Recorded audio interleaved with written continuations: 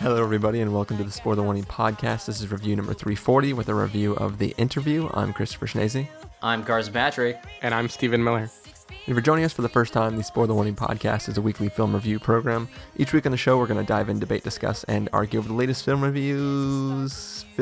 movies coming to a theater near you. You know. We're talking about film reviews. Yeah, this week film we're going to reviews. talk about the Slash Film Top 10.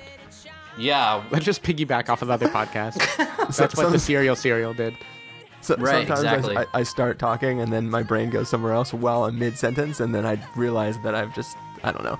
Anyways, we are right smack dab in the middle of our super omnibus multi-review weekend extravaganza. Yes, we're in it hardcore. So far, we have reviewed Imitation Game, Wild, and The Hobbit. We are now talking about The Interview. After this, we'll have a review of Into the Woods and then one of Unbroken.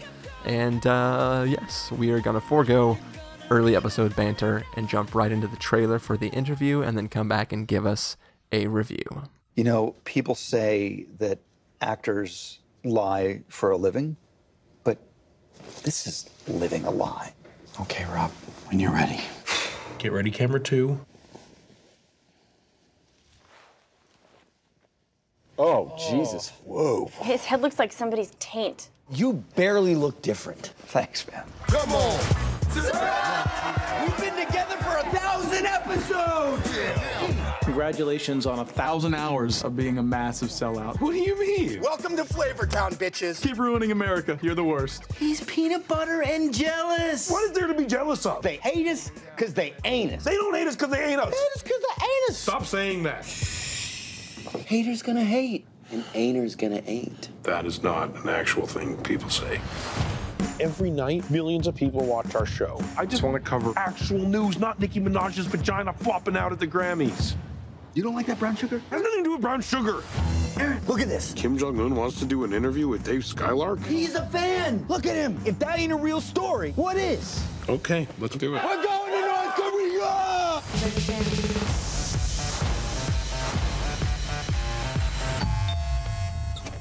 Mr. Rappaport, I'm Agent Lacey with Central Intelligence. You two are going to be in a room alone with Kim. We got the interview! The CIA would love it if you could take him out.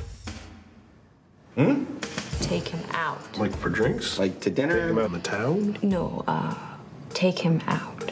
You want us to kill the leader of North Korea? Yes. Hello, North Korea! Preceding the interview, you will shake Kim's hand with a fatal dose of poison. It is critical that you touch nothing. I think there's a 0% chance of this working. Is it on my ass? I sat on it.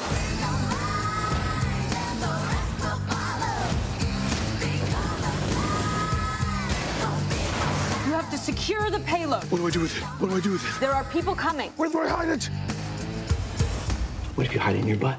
I don't want to stick it in my ass. You gotta put it in your butt right now. It's a little big. They are closing in on you. The package is secure. That was the trailer for The Interview. It is currently available now on VOD across multiple different platforms. Probably And in can't some see it- theaters. Well, yeah, I mean, for most people, it's not going Yeah. to be in theaters, but yeah, go out and rent it, because regardless of what the quality of the film is or whether or not you end up liking it, Sony got screwed big time on this one. So it's, Yeah, America. Sony do you isn't think the net best. effect now is being screwed big time, or do you think the publicity is counteracting that? Well, the publicity is probably counteracting that a bit, but it's still from the standpoint of, yeah. Anyways, let's just get into Not the ask the review. hard questions. Yeah, no. Carson, you have 3 minutes starting now. I think that with all the hoopla that went around this movie, I was very disappointed when at one point it wasn't going to get released on Christmas Day.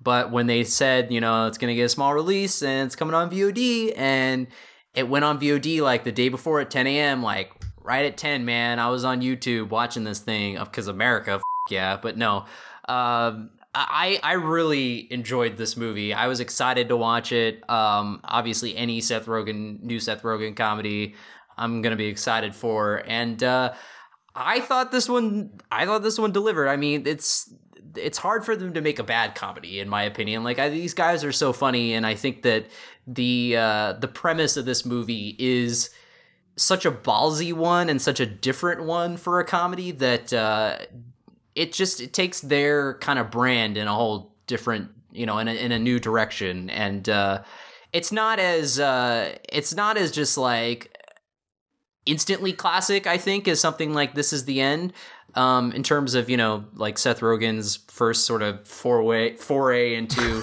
directing. Him and Evan Goldberg directing on their own. But I mean, this is a hilarious movie, and James Franco, God bless James Franco, again giving another coked out performance that deserves to sit up there with Alien from Spring Breakers. But Dave Skylark, I sat through The Hobbit and was like, this movie could have used so much Dave Skylark. Like, it just really needed that extra, oomph. But it's a really funny movie, and I all I can say is that it felt almost like not to the same level, but it felt like almost like an Inglourious Bastards, like this revisionist take on like history almost. I mean, not history, but it's like present day. Yeah, I mean, taking like a real person and like, doing these fictional things with it. Like, I don't know, there was something like just very ballsy, and it's funny, and it's also like there's a lot of really kind of dark stuff in it, but they still manage to make it very entertaining and very funny. I mean, I think just James Franco's performance alone in this movie, I think, is worth watching. And there's a ton of like really, really funny cameos. I know there's one cameo in this movie that I'm sure Chris really enjoyed. But anyway, I thought it was really funny, and you should watch it. Does it involve somebody owning dogs? Yes. Okay. I was trying to think of what you were talking about. I'm like, oh, okay, go. Yes. Anyways. So are you good? I'm good, yeah. All right, cool. So let's move on to Steven. Yeah, so I mean, as Carson said, you kind of have to see this movie if only for the fact that, or maybe Chris said it, if only for the fact that the events surrounding it, with the Sony hijacking and it not getting released, and then it possibly not ever getting released in VOD or any form. It's a big story, and it's clearly something that, for the sake of freedom of speech, is important to watch. Once that wore off and it actually came down to knowing I was going to watch it, I started to worry a little bit that it would be another mid-level bromance type comedy. Like, for me, Seth Rogen being in something does not automatically make me think it'll be wonderful. Like, I thought Neighbors certainly wasn't wonderful. It was just, funny. Yeah. And I would say for this movie, I was surprised at how genuinely funny it was in many places. I would say the humor didn't often come from satire about North Korea. Like, it wasn't the sharpest satire. I think the funnier moments were actually satirizing our news networks and our kind of entertainment. Like, in my mind, some of the bits that happened in the first 20 minutes of the movie had bigger laughs than a lot of the time later when Kim Jong-un comes in and it becomes more of a little more predictable in the way that it's going to veer. With that said, as a dumb, fun movie a la Pineapple Express or something, then I thought it was a lot of fun. It had some solid laughs. It had a good chemistry between James Franco and Seth Rogen. Even though, like Carson said, James Franco is very coked out. Like, it's really hard to understand what his character is thinking most of the time, because he's such an exaggerated comic figure whenever he does anything. It actually makes me wonder, what is James Franco like when he's acting well, like as a normal person? Because I don't think I've seen it. He's usually either a stoned guy in Freaks and Geeks or Pineapple Express or anything, or he's like this over the top kind of self-parody. But regardless, it had a lot of big laughs. It had a lot of not so big laughs too, like the physical comedy and things that are going to be shown in the trailer are a little bit like, you don't really get a whole lot of joy out of that. It had some good ones too, like things that were not shown in the trailer, a little gross out humor of what Seth Rogen has to do, and some things that tie it into our last review, actually, of The Hobbit and Lord of the Rings trilogy. Oh, right. Towards the end, that elicited some pretty big laughs out of the blue. Like this definitely went to some surprisingly, I won't say ballsy because the stakes weren't high for this, but surprisingly out there places, almost always to good results. I think when it's being safe and just about skewering bro Kim Jong-un, kind of like Team America makes fun of Kim Jong-il and stuff like that. It's like that stuff is okay. I could kind of take it or leave it. It had the requisite party scenes and big drinking scenes and all the stuff that is in like every Seth Rogen movie now. But when it actually went out there and decided to be its own unique thing, then I thought it was really funny. It would have been equally funny to me if it didn't be about a real person in a real place. I kind of think that added publicity and shock factor. I'm 20 seconds over though, so Chris. It's right. I probably won't need all the time because you guys have said everything that needs to be said about it pretty much. So obviously I was very interested in seeing this film, after I saw the first trailer for it. I think the first teaser, I was like, oh, it looks like it could be funny. And then once I saw like a real trailer, I was actually genuinely excited for it. When all the trouble happened, I was like, damn it, if I can't see this movie, the terrorists win. And it was like that kind of attitude. And when it finally came out, we talk about on the show all the time how I always rent these things on iTunes, and then I'm always like, I probably should have just paid an extra $4 and bought it. Well, I bought this damn thing on Xbox Live for like $14 or whatever it was, just because I was like, screw it, I'm going to give Sony money. And of course, with my luck, like 4 days later, it finally popped up on iTunes and I could have bought it there. For $9.99. But yeah. All that being said, I'm excited that this movie came out because I enjoyed it immensely. I had a great time watching it. I thought it was very funny. As you were saying, Stephen, the satire isn't that crazy, but it is a very biting impression of Kim Jong-un, and I can see why they would be pretty upset about it. But it's funny because obviously it's rated R and there's lots of swearing and stuff, but it's actually, I feel like it's very, very tame for a James Franco, Seth Rogen type of film. It's not like, obviously, as I said, there's like swearing and stuff and there's violence, but it's not like, I feel like it wasn't as dirty as most of their comedy usually is. I could just be remembering it wrong. It definitely wasn't a like raunchy movie in the sense that like their style normally is to make people be shocked at how filthy and where it went. Like this definitely wasn't one of those movies. It felt like it was genuinely trying to be situational comedy and like a little bit of slapstick comedy, and I really enjoyed that because it was a good. It's a nice change from just like, I'm gonna be raunchy as hell and isn't gonna be crazy. Like I'll make like a 14-year-old kid say the C word just to like be offensive. Like it was more just like, we're gonna do some comedy and have fun and make things more absurd than they are gross. And for that, I really, really enjoyed it. I'm that's it. I'll save my last couple seconds because I don't have a whole lot more to say about it. Now, the main discussion piece is, do you think after everything that surrounded it, Obama watched this movie? And I'm sure he did. What do you think Obama and his family thought of you mean film? Obako? Obako loves James Flacco or whatever. Yeah, James Flacco. When I was watching it, I was just thinking about the fact that it's made so many headlines and so many important people have weighed in on like the creative liberty and stuff. I wonder if they put their money where their mouth is and actually watched this. It's funny because I was gonna say, didn't Obama like specifically come out and say that Sony shouldn't have pulled it? Yeah, he did. Yeah, he talked about it explicitly. Yeah. I'm sure he watched it.